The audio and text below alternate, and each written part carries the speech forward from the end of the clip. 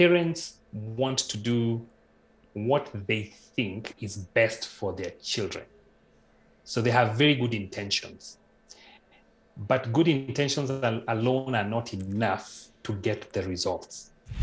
Before she could get a job, the dad offered her a position at his business. And by her own admission, she was disrespectful of time. She had no commitment. She was the boss's child. So she didn't care much. She just showed up and expected to be paid. What the daddy did next was amazing.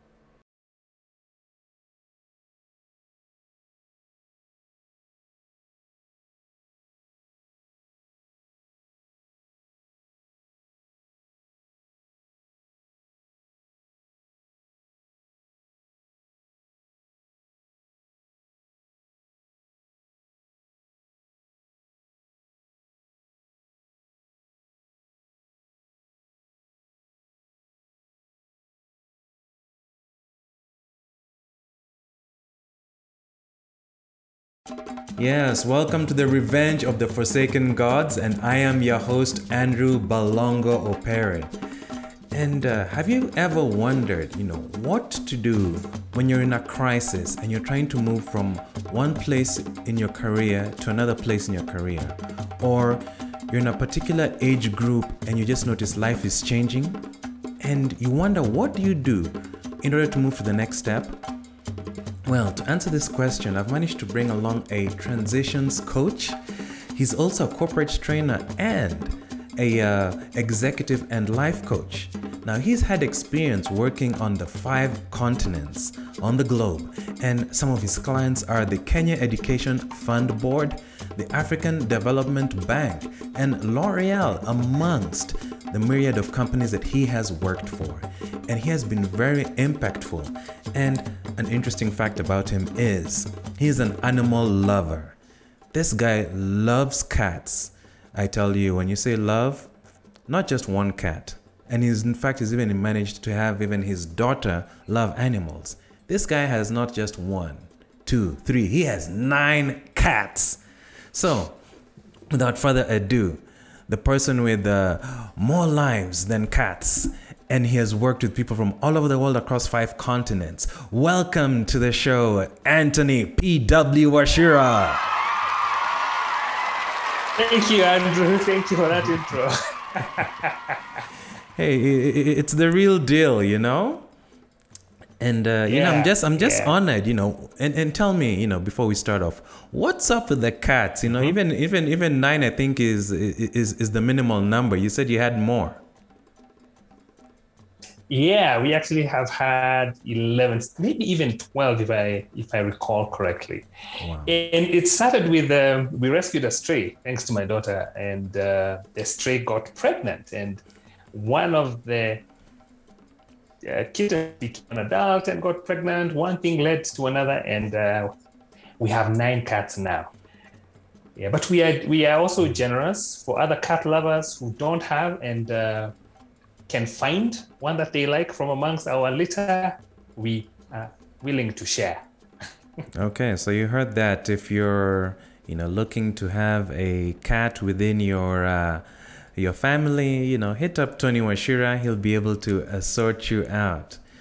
And apart from just being a cat lover, let's go back to the beginning. Just being a transitions coach. What is that, and how did you get into that?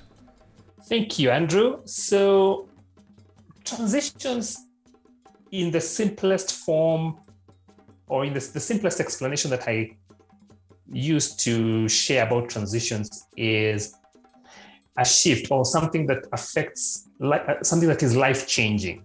And for a young person, it could be for them becoming a teenager, the changes that happen during puberty. For a high school child is the transition from high school into university.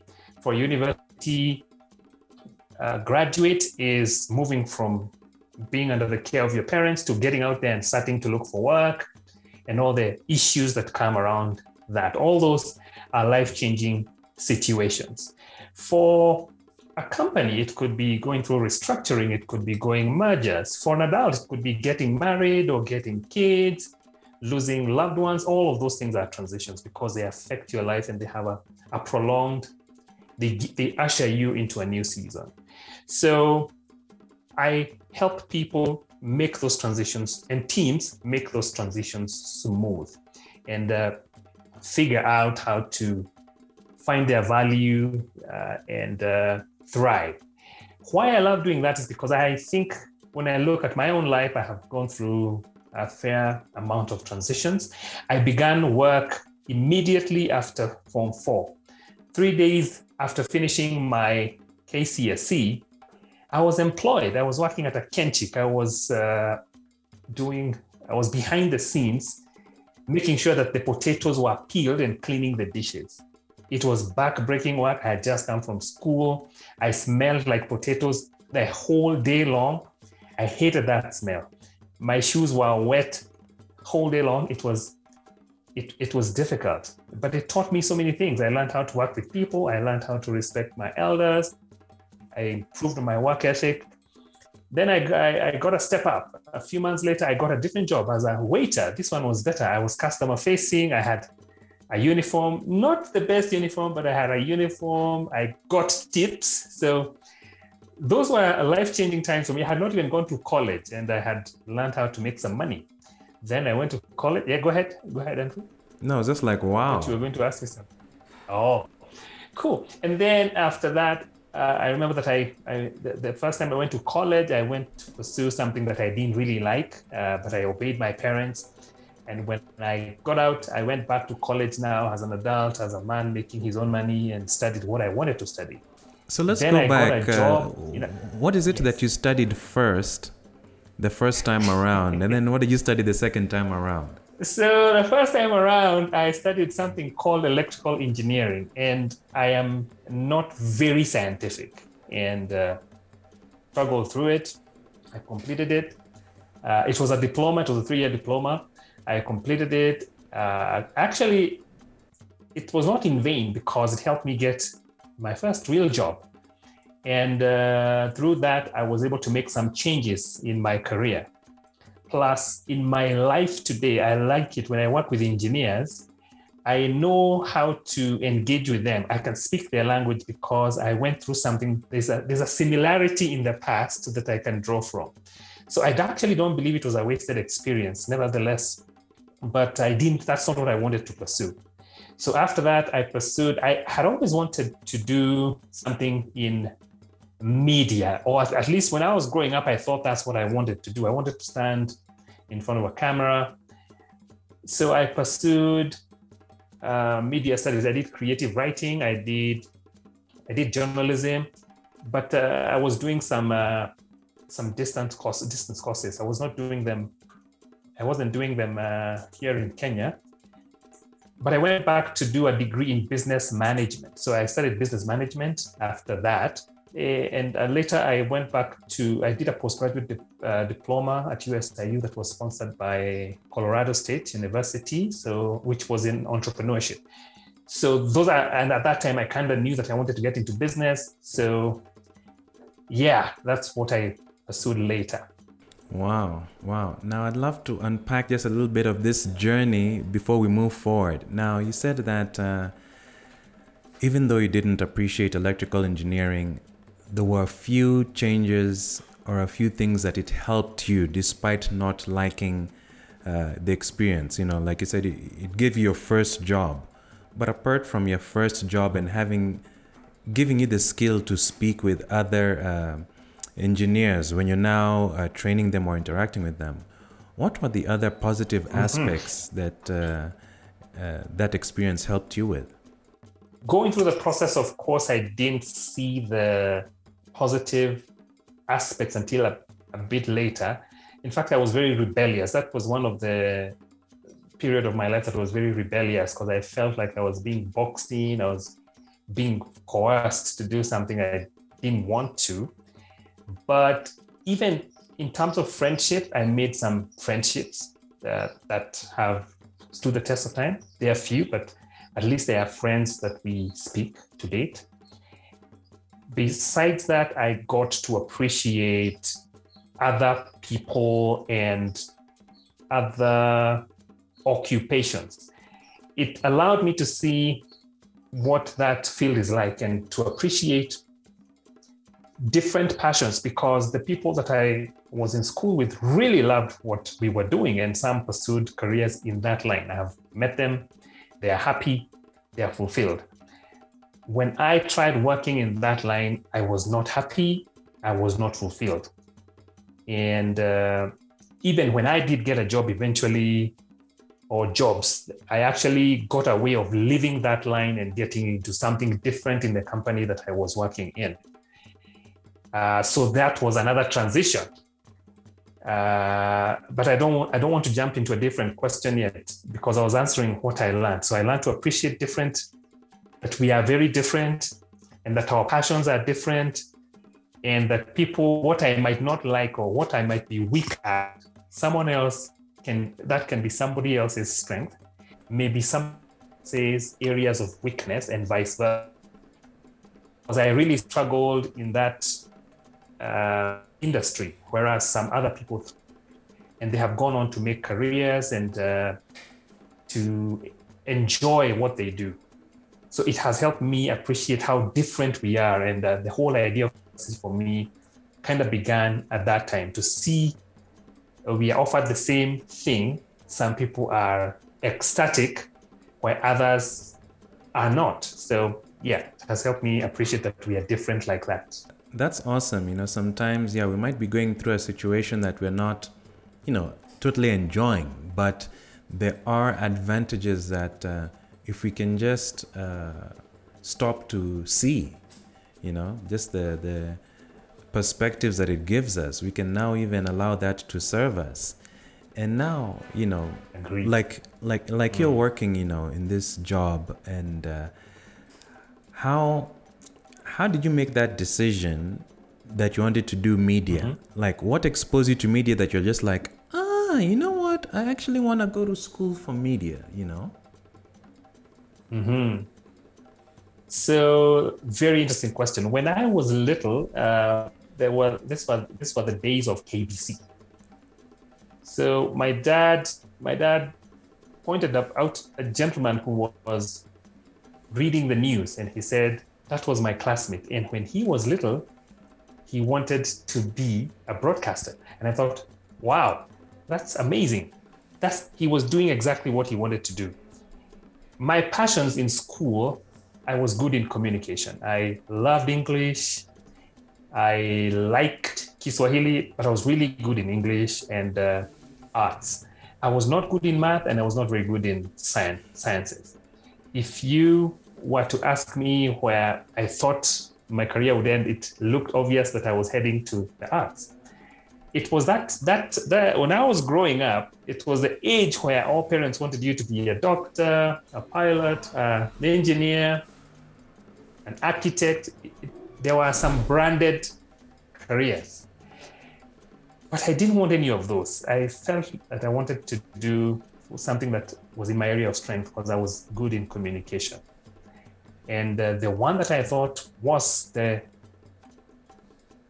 best career, based on what I knew at the time, was broadcast journalism. I thought I wanted to read news. So that's why I wanted to get into media.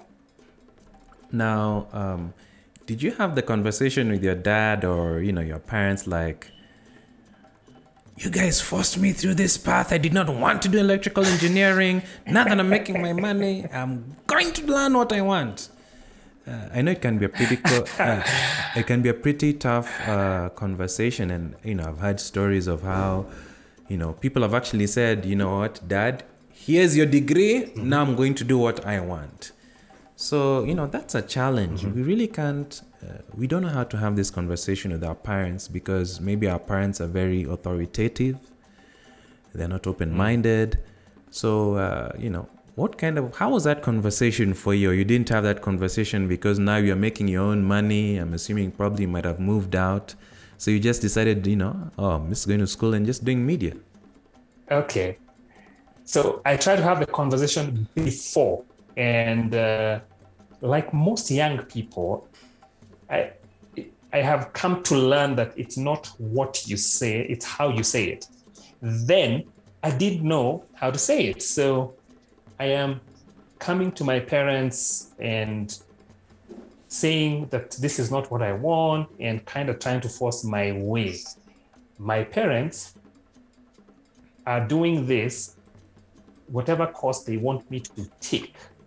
They believe it is the best decision for me. So in hindsight, I don't blame them too much. They thought they were doing good by me. So we were both wrong. They were wrong in sending me in that direction, but I was also wrong in the way I approached it.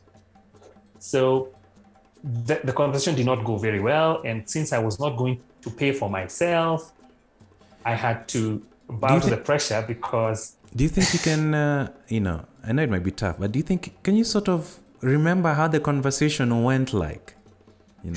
Obviously you won't remember it word for word, but, just, it's one thing to say that you did it wrong, but, as someone who is a trainer, you're so used to setting up a scenario where someone does something and then now you can give them feedback and say, okay, this one you did a little bit wrong. Yeah. I remember because I was freer with my mother, I said, I'm not going to that school. I told her, I'm not. I don't want to study that, and that's that. And she said, no. And then my father laid down the law.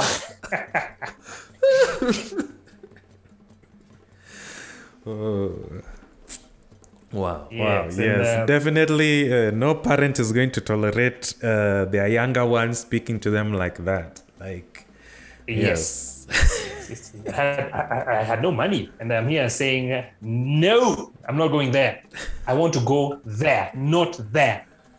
And it went south for me. And when Dad checked in and he laid down the law, I went to the same place I had said I would not go. Now, fast forward to when, you're actually doing this media thing. Did you have an extra conversation with them, or you didn't have any patch-up conversation where you say, I'm sorry, okay, but, I think I should have spoken to you better. I didn't know how to approach this subject with you? Really? Okay. Now that you mention it, no, we never revisited that conversation. I felt I was the one that was aggrieved. And I was rebellious. But I went through my time in college and I completed the course. And when I got a job, it's when I realized that I'm not actually happy doing this. It's not something that I want to continue doing all my life. And I thought, I'm making some money. Let me look online and see what I can study. And I studied mass media. I studied creative writing. I studied some courses. Mm-hmm. And what are these some courses? Someone listening might be curious, just to find out, they might have heard you speak and experience your skill level, and might be curious to know because probably the courses you're taking are not common. They might be told, I want you to do electrical engineering.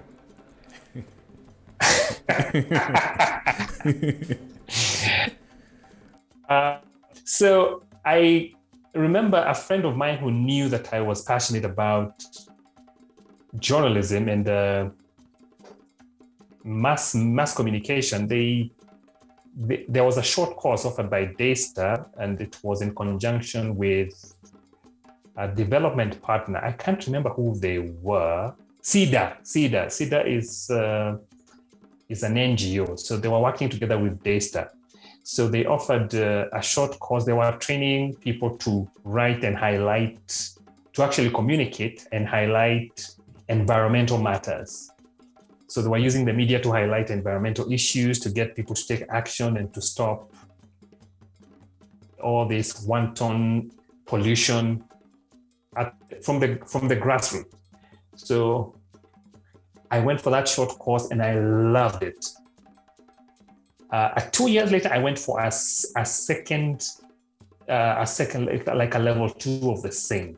So those ones were local, and we were being trained by Daystar faculty. We were trained how to shoot videos, how to edit videos, and we went and did practical coursework. We went to, I remember I think it was the second level where I went to Mlolongo and I was a director. And we shot a video that was actually used in the environmental cleanup at Mlolongo. So we went there, we interviewed people, we shot we shot videos there to highlight the problem there for them, and used that to help them become more aware of that they should actually take care of the environment. And I love that. I enjoyed that so much. But that was not enough to get me a job in the mainstream media. Obviously, it was a short course. There were short courses, and that's why now I ventured now into looking for courses that I would take while working.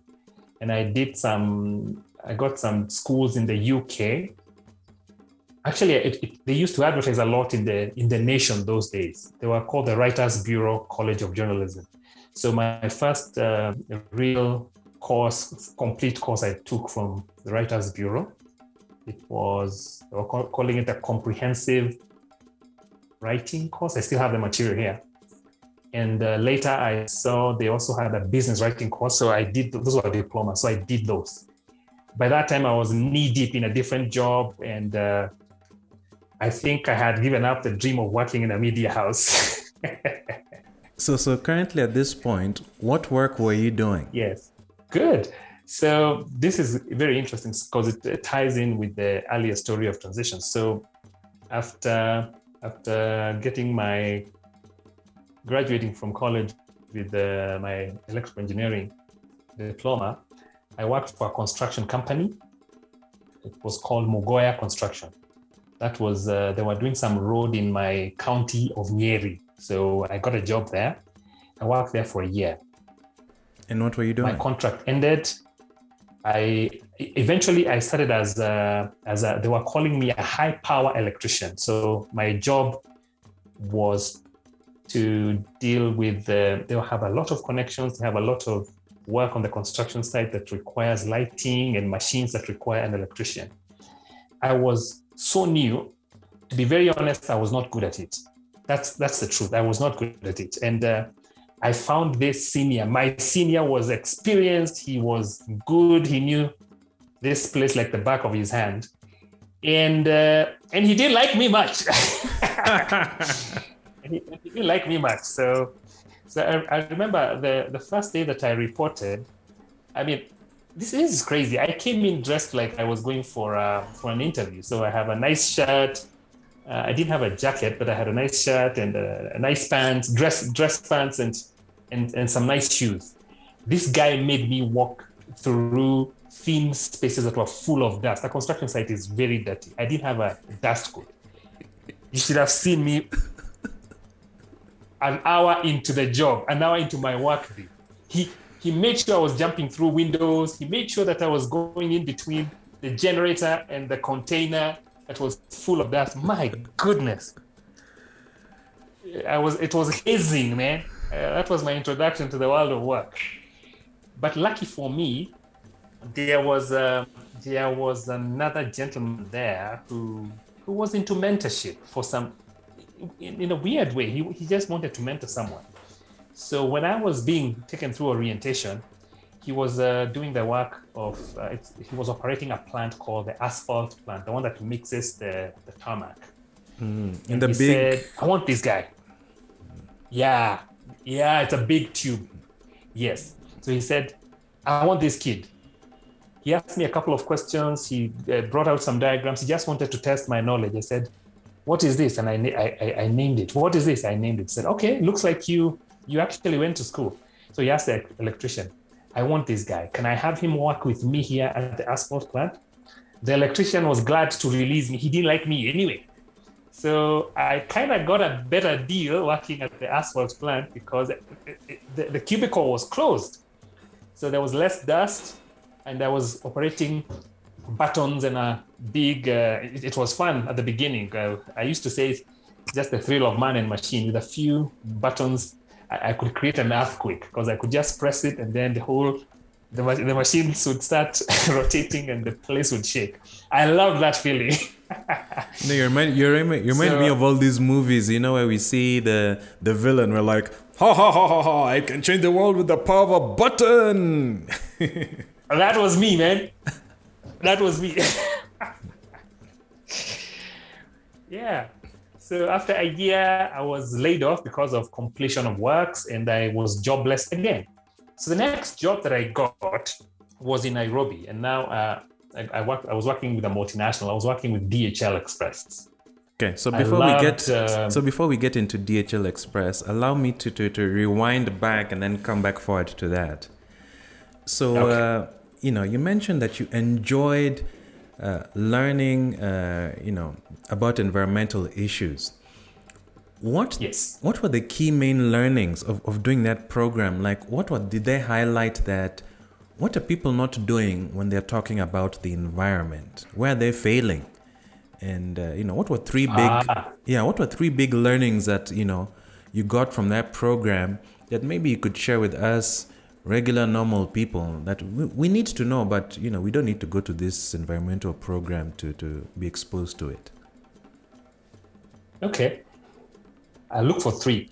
One of the things that I learned and that I practice, it's as simple as don't litter. I practice that. I've taught my daughter that. And I'll give you a nice example. We went to visit her grandpa. And her grandpa is actually a very clean guy. This day, I don't know what got into him, or he's developed a habit. He put a bit of trash from his car in a little plastic, was it even plastic? I don't remember, a little bag. And when we were driving, he tossed it somewhere. He got a tongue lash from his grandchild about littering. I was having a field day because I'm trying to pretend that I can't hear what's going on as he's trying to explain, and she's not letting up until at some point I had to intervene and say, all right. Okay, sweetie, let's leave grandpa now. Because he threw it outside. Because we don't do that where I come from. That she doesn't know any other way. So the first thing that we can all do anywhere is don't litter. So what does that mean? It means that when I carry a plastic bottle, when I buy something, I carry my trash with me and go and dispose it myself. So the ways of disposing, unfortunately, are not very effective because we don't have all the equipment. Our landfills they don't work the way that they should. But I learned that the environment has got a carrying capacity, which I've never forgotten. So that if I burn trash, my little trash, and I don't, the environment can take that kind of abuse. That's not too much abuse, because smoke is not good and burning plastics is not a good idea, but the environment does have a carrying capacity. It means it can take that. So we have disposed of that trash, and the trees are going to give us oxygen, and the environment has a way of cleaning itself. There's a carrying capacity. Our problem is that sometimes we put, like Dandora, we put trash in the same place for so long, it is beyond the carrying capacity of that environment. So now it becomes a problem. So if we can dispose of our own trash ourselves, I think that's a good way. And then separation of trash. If you live in a place where you can separate your trash, that is a big one. So that if something is biodegradable, you throw it where it can rot and become part of the soil. If it is not biodegradable, then you find the best way to dispose that. There are some places in Nairobi where they actually separate, and you can go and toss those there if you live near there. If it is yourself, you can. There are people who collect plastics for resale or for whatever. You can keep those aside and give those to them. I have done that in many of the places I have lived. I separate my trash and I don't litter. So those are two things. I don't have a third one, but those are things that anybody can do: separating your trash and disposing it yourself, and not littering, carrying it. If it's a bottle, it's not too difficult. If I was carrying it when it had a soda in it or water in it, by all means, I can carry it when it is empty. Oh, there's one last thing, especially for water. instead of buying bottled water all the time, you can invest in one good bottle. There's the correct plastic. I forget what it is called. There's good plastic that does not give you the plastic poisons that contaminate your water.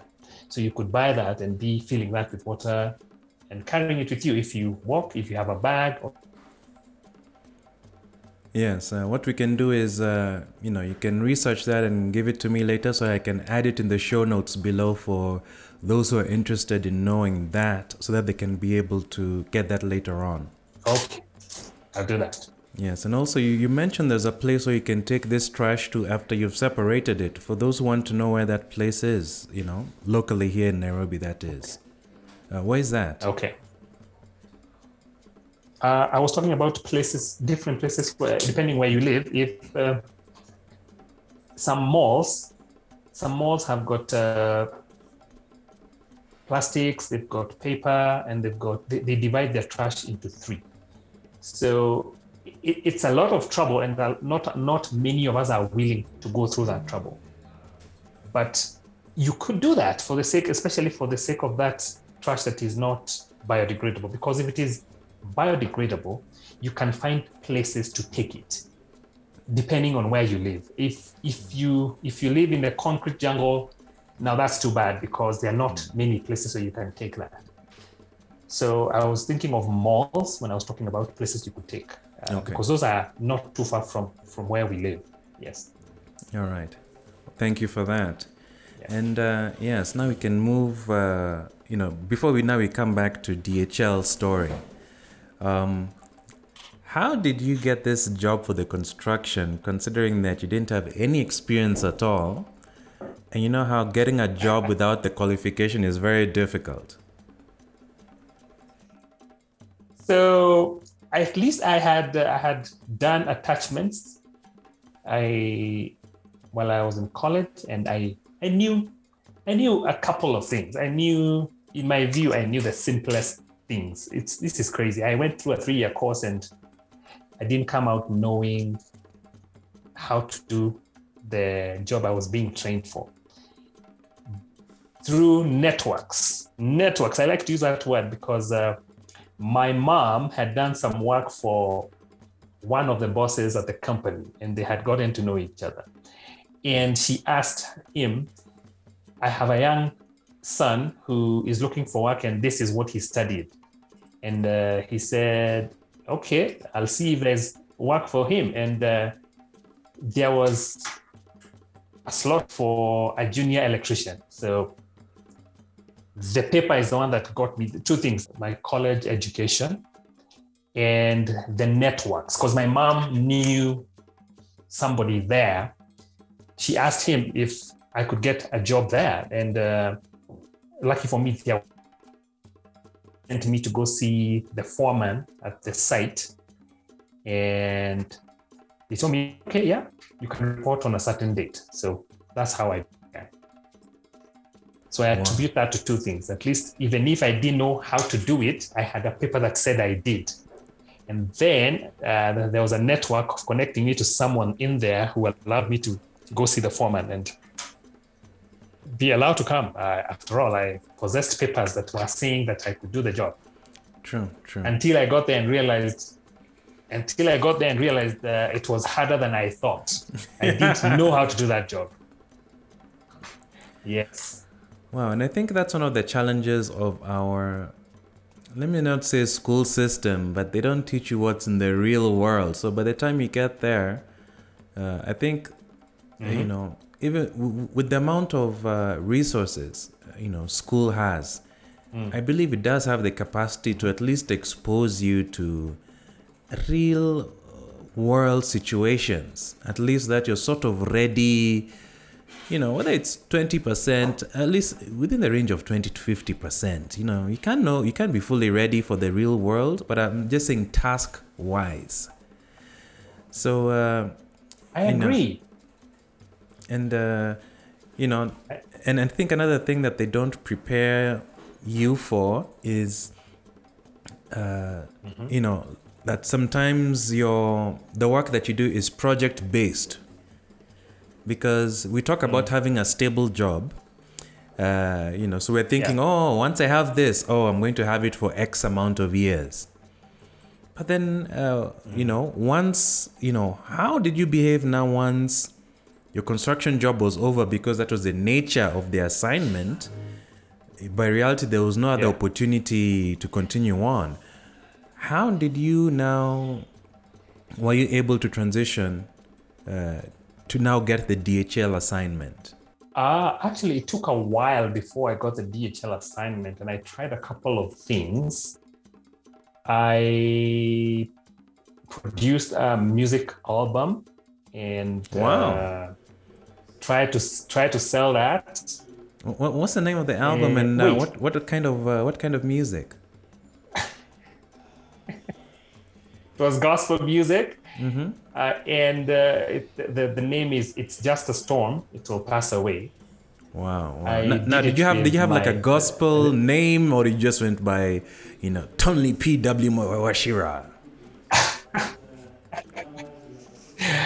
I did, because I didn't continue. I did have a gospel name at the time. The production was by Priceless. So I learned that the name Anthony actually means priceless. So I used that as the band name. I was doing it with my girlfriend at the time, who is my wife today. So we actually produced an album in the early 2000s. So wow. Although before then I tried to produce a newsletter. Yeah, before that I actually tried to produce a newsletter for young people. So I was still into development of skill development, kind of, because I was a youth leader in church. So I was still kind of in the, and this I was doing even as I was finding my way and looking for a career. I was still developing as a volunteer. Yes. So from some of the issues that I was seeing with the young people, I'm very proud of, because I did it for 3 months and I broke even all 3 months. But I couldn't raise a team to work with, and it was too much work for one guy. I had a dream of producing an album, and what's the level of work that it's entailed in that? So I didn't have contributors, so I had to write most of the content myself. I didn't have money, so I had to do the editing. I had to do the designing. I had to take it to the printers. I had to distribute it myself. I had to collect the money. So it was a one-man show. I could get some people to distribute it in their churches, but I was needed to come and introduce it and say a little bit about it. So I didn't have any business mentor or a mentor of any type. So if I had something like that things would have been very different. So when the going got tough and I could record music recording was much easier than selling the newsletter. So I opted to do the music recording because it had more perks than writing the newsletter. I was doing it with my girlfriend. So there was that, and it was easier in terms of the workload on me. It was easier and fun. Singing is fun. The streets, trying to go to this church and that church and the other one, was difficult. It was hard. So I elected to take the easier route, but it was not sustainable, because now after producing it, there is a selling part, which was not easy. Yes, so it didn't go too far, but I still have the music. Wow. Yes, one of these days we would love to hear this. This is, I'm sure just like the way you've shared your love of animals with your daughter, you created music that inspired, and like you've mentioned here, it's one of the things that helped you solidify your relationship with your to-be wife at the time. That's true. But something interesting, Andrew, that I neglected to mention, that newsletter that I was publishing I had called it The Influential. And that's in the year 2002, I think. It was called The Influential. today, that's the name of my business. My business is called The Influential. Wow. If you can see this. Yes, I can see it. So it inspired, yes. So it inspired me when I decided to name my practice. I call it The Influential. How did the name come about? I remember trying to look for names, and I was influenced by John Maxwell's maxim of leadership is influence, nothing more, nothing less. And I was, after reading his 2021 Irrefutable Laws of Leadership, and I remember that I was looking to inspire young people to not lead by title, because my leadership, the leadership role I had was not per se by title. It was, I had volunteered and I had been accepted. I'd been accepted as the leader of these young people. And it was mainly because of my gifts, and I thought that I wanted to replicate that kind of mindset where you don't have to wait to be appointed. And I was really young, and in hindsight, solid. You have to apply the word influence somewhere there. And I think that's how The Influential was born. Because I had suggestions even from my mother that I still remember. My mom had called it the spotlight. She may not recall, but I recall. That's the suggestion she had given me. I elected to go with The Influential. Wow. So I liked it so much.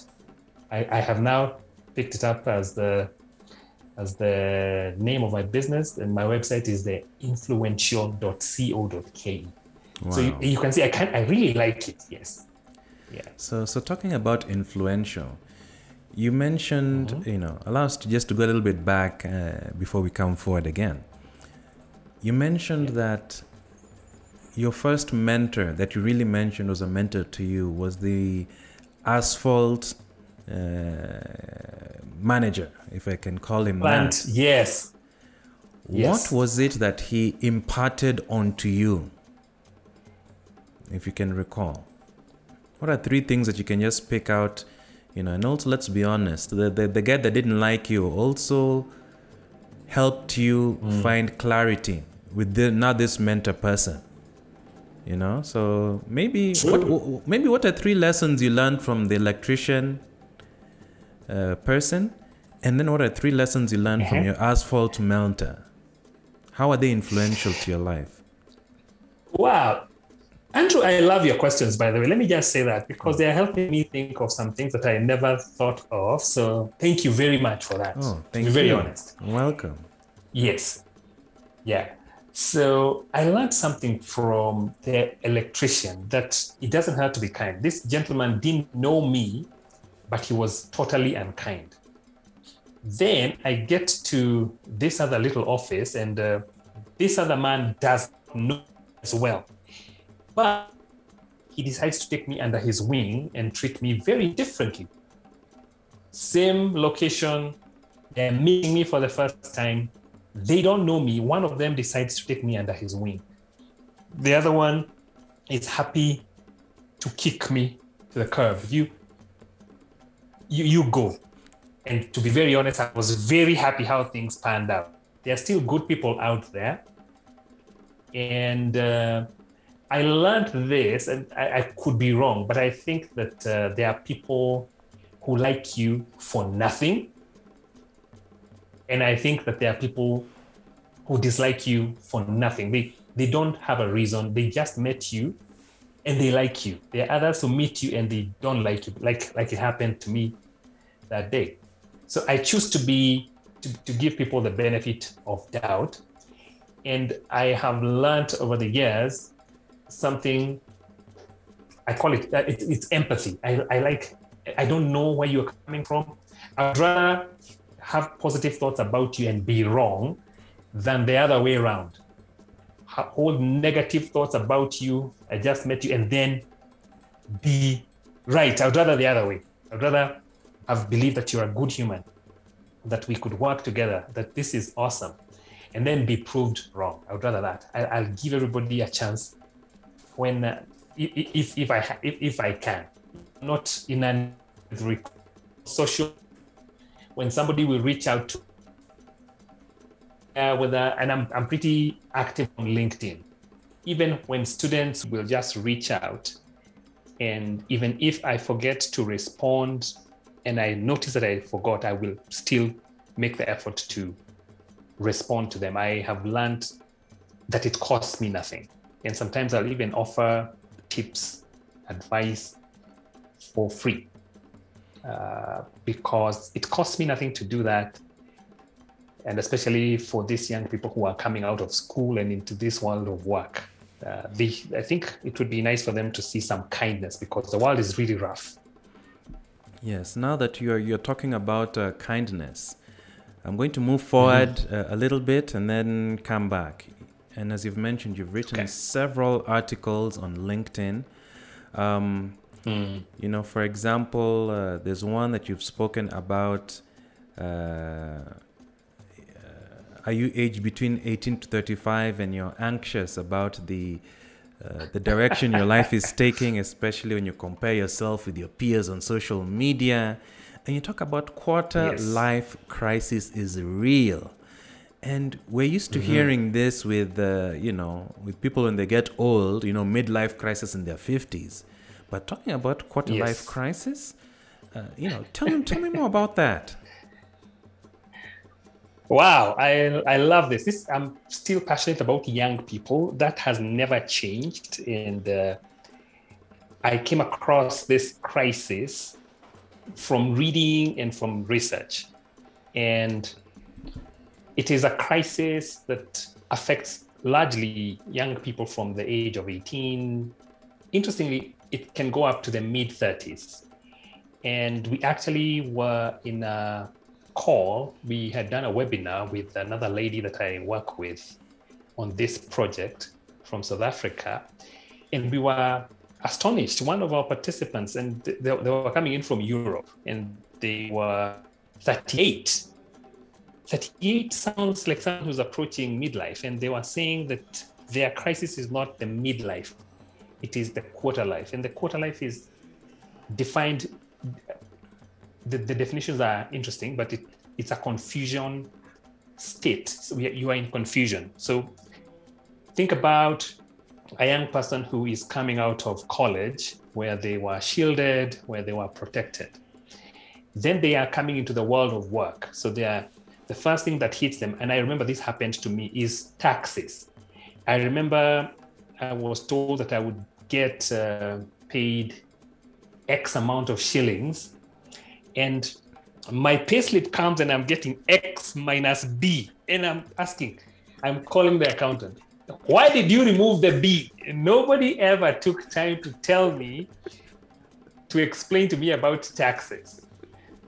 And this guy, he was mean. He was telling me, do you use roads? Do you use infrastructure? And that's usually one of it hits you like a ton of bricks. You have to pay taxes. I'm so sorry. It's so funny. It's funny, but it's not funny. But yeah, that taxes thing is one of that shock, and you're just like what the F, I'm told the salary is this, but take home is different, and then you get less. Yes. So without proper mentorship, and that's the differentiator. You don't get someone who's explaining this. They're telling you, they're paying you 50K. Wow, you're excited. You get your 50K on top of the slip, but down the bottom line is different from the top line, and you're thinking, how now? And you are depressed. So that's just one of the issues that these young people have to deal with. Then there is all these expectations from parents from a different generation. Our parents, like I was telling you earlier, there is what our parents consider success. There's want the career trajectory to look like, so pressure that comes from our parents. Then there is our comparisons of our lives and the lives of our peers, because we went to school together. This one, they seem like their life is going the way they had planned, while mine looks like it's taking a different trajectory. there's those comparisons that social media does not help a lot, because there's a lot of fakeness. A lot of the younger people will want a life that is not real, and we are trying to keep up with that. And there's also the fear of missing out. So we are always these young people are always on social media, and instead of that doesn't help them much. If anything, it brings more anxiety. It takes away their attention, and they have been accused of refusing to grow up. In fact, the research out there about these young people refusing to grow up is overwhelming. A word that they have been given, they've been called because Peter Pan is more a character in the West. He refused to grow up. He was not growing old. So they've been called that. So some of them will leave home and come back home. Some of them will stay home for long. So they seem like they are refusing to grow up because of the things that they exhibit. In the workplace, they don't understand deadlines. I was speaking with a friend the day before yesterday, she's a lecturer and a consultant. And I was asking the very question about quarter life. And I was asking what he has seen. And she was telling me that these young people have been told they are special, which is not a bad thing, but the way that messaging has gone overboard, so that when they come to the workplace and they are not treated, quote unquote, as special, they feel like it doesn't work. And so they're not committed, they're not disciplined, they're not willing to work hard, so they're not willing to grow up. So when they find them crisis of what does life look like for me up front. So they look ahead, and there's a blur. So they're very confused because of all of these issues when they put together. And when you're saying I think I've given a winded, yeah. No, I appreciate you, what you've given. And, I just have a question. Something came to mind just as you started sharing that. But isn't this a generational problem combined with what I would call the attitude of the electrician guy? And the way that tax guy spoke to you, I think now that's the attitude of the adults that are in positions of power, especially in learning institutions. Because you can see, just like you've said, in that environment, that one same environment of the construction company, this one person, imagine if this electrician was the president as opposed to the asphalt guy. You could see how you could really thrive under the asphalt guy, where if you could have problems, it's easier to address the problems, but because of the attitude of the electrician guy, your problems just go out of control. So if you're, especially the things you've cited, discipline is a learned skill. I watch discipline by watching you doing your thing, and I simulate it. Discipline is not different than walking. How do kids learn walking? By observing the adults, they try. And then when they fall down, what do you tell the kid? Stupid, you don't know how to walk.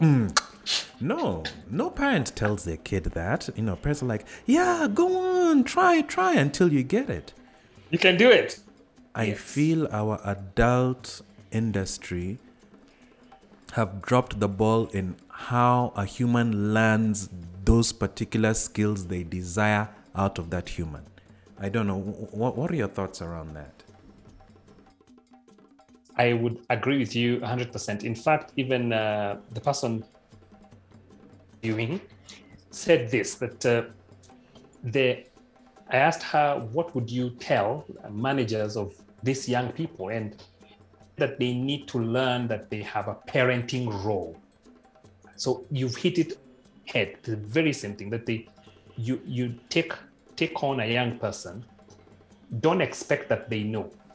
And reminiscent of me, when I left college and I had 3 years of training, I hit the industry and I realized I don't know anything. So from the get-go, let's not assume that, and let's not blame them. Let's take them on knowing that we have a mentorship component and a coaching component. We have all different tools to employ. And we don't have to worry whether it's a coaching issue or a training issue or a mentorship issue. We combine them. We can agree. We communicate very clearly. We set our expectations and we set repercussions so that they get into this thing with their eyes open, with understanding. Then we guide them so that we are there to ask questions and to listen without judging, and to advise when we need to advise, and to teach when we need to teach. So I totally agree. I like that you had called it the adult industry. So I'm using that in jest. So the adult industry has to realize that we need to invest a bit more in these young people. Wow, that's very powerful. I cannot add, and I'm excited that at least you're doing, workshops around this. Is this a one-off, or do you do this often, like after every so often, so that people can get more information about the workshop, so that they can be just taken through this process? We are currently doing it after every 2 months. We are working to see if we can be able to do it monthly. So it's a continuing training. It's a continuing workshop. And who is it specifically for? Not just is it just the 18 to 35-year-olds only, or? Not necessarily. So we will have workshops tailored for managers of 18 to 35-year-olds or managers of this younger generation. And because we've received queries from parents as well, wanting to figure out what's happening with my kids, because they advise, they don't ask questions, they advise. And a lot of times their advice is not being taken by their kids. And that has brought a lot of conflict. So we even hope to target parents to help them sort of bridge that gap so that they can know how to approach this thing. And from your experience, why do you think that the 18 to 35-year-olds, or whoever is in a position where they are under a parent, are not taking their parents' advice? My experience, and I like this because it relates to my life in a sense. I'll take you back to the story of me wanting to study something different. That hasn't changed much. Parents want to do what they think is best for their children. So they have very good intentions. But good intentions alone are not enough to get the results. Then the other side, the children, they're now more, they have more tools, they have more access to information because of the internet and because of just the exposure that's there. And so they are more exposed, they have more options than their parents had. So we are reading from different scripts. And sometimes the way that they will express it will not be received very well. Maybe because of history, maybe because of a barrier in understanding. It could be any of the reasons. So that is one of the things that will bring these conflicts. Now, in my case, I ended up having to follow my parents' advice. I know cases where kids have refused nowadays. In my day, the people that you are saying would bring a degree to their parents and say, this is yours. I know them too, those ones of our time. Now, the younger generation of now, they will jump ship and go live with one of their buddies who has a studio or who is a YouTube influencer or who works online. They have more options. And so the problem is a little bigger now than what we thought we had then. And just to summarize what we've been talking about, maybe could you say what are 3 mistakes that the adult industry are doing? What can we maybe say also 3 mistakes that the young people, the 18 to 35 are doing, But also, let's acknowledge what are three then learning, three takeaways that we can get from this conflict, so to say, or this mismatched perspectives, just to summarize this point. My view is that the bulk of the blame will fall to the people with authority. So it is the adult industry, the parents, the leaders, whoever is older, because these young people did not bring themselves up. They were brought up by someone. So they were learning the things they were learning from someone. The behaviors that they have picked, all of these things. So I would like to address the parents, and I am a parent. I'd say that we need to invest more in young people than we have been doing. And investing more means investing money, investing time, investing various resources in equipping good citizens who are upstanding, citizens who have good morals, who are just, who are kind, and who understand that the world is complex and are willing to continue learning. We are not doing that. We are busy chasing after money and working hard and learning more, getting more degrees.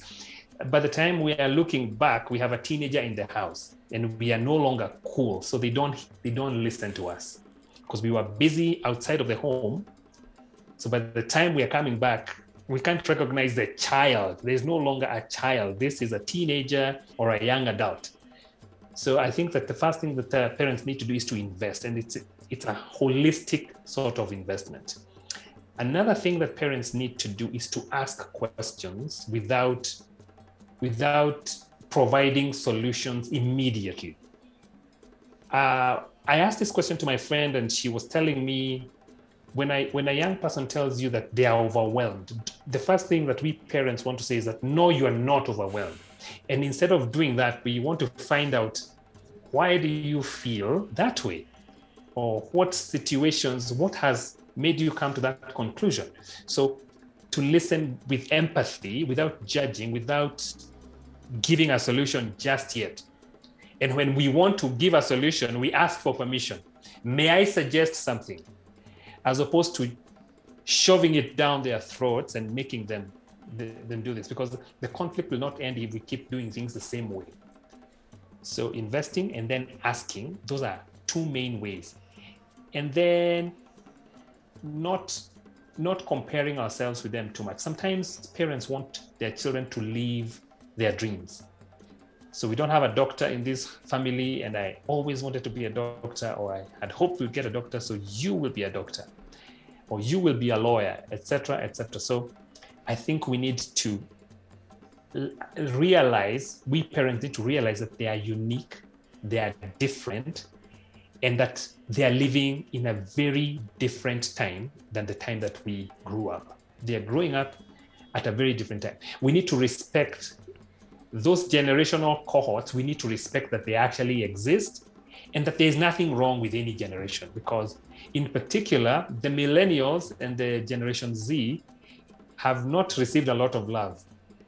They have, if anything, they're the subject of the worst jokes. They're the subject of all the negative publicity. But the honest truth is that we need to meet halfway, instead of thinking that our good old days or that our ways are better. It doesn't work like that. And I think that last thing that you've mentioned, all the hate that the millennials are getting is actually not even from the millennials themselves, but from the older people. So I guess, the question needs to be asked, older generation, what is it that you are trying to say, that you do not know how to communicate, that you feel putting us down is the answer to make your point? Obviously, there's a difference between us, maybe it's skill level or perspective or what have you. But just because you've made it in the way that you made it, and maybe those opportunities, the way you made it, are not available now. And it's like, I think what we're experiencing is we're trying to navigate this territory and the map has changed and there are no details on the map. Especially from the adults that are talking bad, because they were guided for the most part, or they were supported, and that support that they had is not being given now. So in reality, how can anyone move forward in life without support? I think maybe that's a question just from my eyes, just from what you've shared. I'll take it. Because what they need more than anything is mentorship. They just need, we all love to be respected. We all want to count. So when we shut them out, when all we highlight is the negatives, and we are not going, the kids that we are going to get are going to be kids. They have to be kids first. So they'll be a different generation. We're not going to get adults becoming kids. So if we realize that and start cultivating the values that we think they should have, at the very least, the values, and mentor them, and it's a good place to begin, as opposed to trying to shape them when they are older, when they are coming to work. And I like that in a sense, some of the problems are still have not changed. Like the fact that we went to college and we came to a workplace without having skills. Luckily for us, because some people had invested some time, we had been trained on work ethics, or we were lucky enough, like me, to get a job immediately after Form 4, which was difficult, which was hard, and taught me a couple of things. Perhaps that molded me to become a person with good work ethic. What about a person who has lived all their life without working? And it's not their fault. Their parents did not give them work. Their parents employed servants for them. They went for holidays. They were not taught the value of work. Then you give them a job. I was talking to a lady, interestingly, Andrew. She was telling me that she went to the UK to study. So by all indications, she had a very good upbringing, and she was privileged. So she came back, and before she could get a job, the dad offered her a position at his business. And by her own admission, she was disrespectful of time.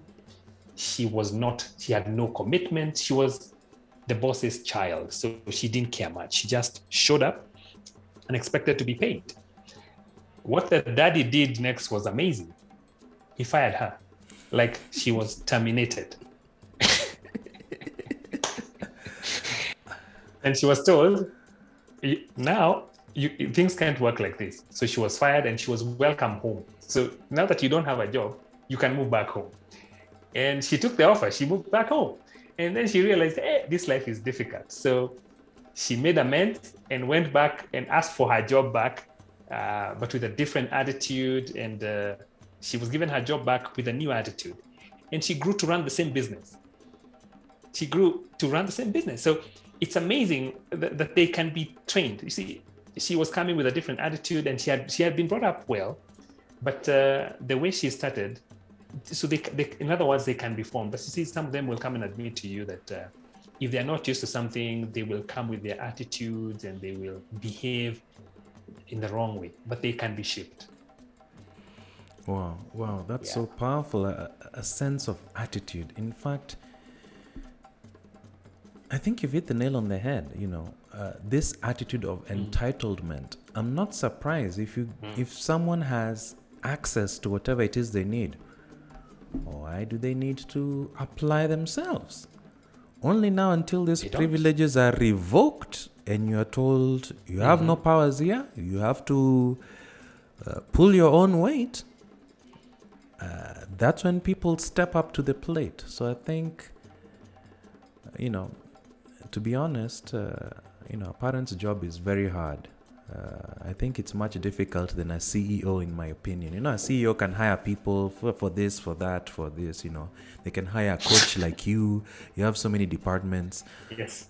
But a parent, they don't know who to hire for what. You have your own biases as a father, as a mother. You think you know the best. You don't have the humility to say, okay, I lack this particular skill set or knowledge in this area. I can pay Coach Tony Wachira for this. Tony come in and intervene and teach them the skills they need. So I give my heart out to everyone who's a parent out there. I salute you. You have the hardest job on the planet. May you get the help you need to guide those who are under you to the lives that they're able to stand on their 2 feet and make an impact in their lives and in others. Yes. I agree. Yes. Thank you for tuning in to the Revenge of the Forsaken Gods podcast. This is the end of part 1, where we have been speaking with Anthony P.W. Wachira, who is a transformational and transitions coach. Some of the things we have been speaking in this episode are how he did 2 degrees, of which the first one was his parents' choice, some of the learnings that he got from his mentor and his hater, and the quarter-life crisis, amongst many other topics. Stay tuned for part 2, where we'll be talking about how he was forced to rest and how he dealt with grief, how he got into DHL, and comparing the difference between local and multinational companies, and 3 things that hold people back, together with 3 tools that will help you gain control of your life. Thank you very much for staying tuned to the Revenge of the Forsaken Gods. You can watch us on YouTube or listen on your preferred podcast platform, from Apple Podcasts, AfriPods to Spotify. If you like anything that you have heard here, please do share a comment on your preferred platform. And remember to like and subscribe at Revenge F Gods, Instagram, TikTok, Facebook, YouTube, or your preferred podcast platform. Thank you and have a great day.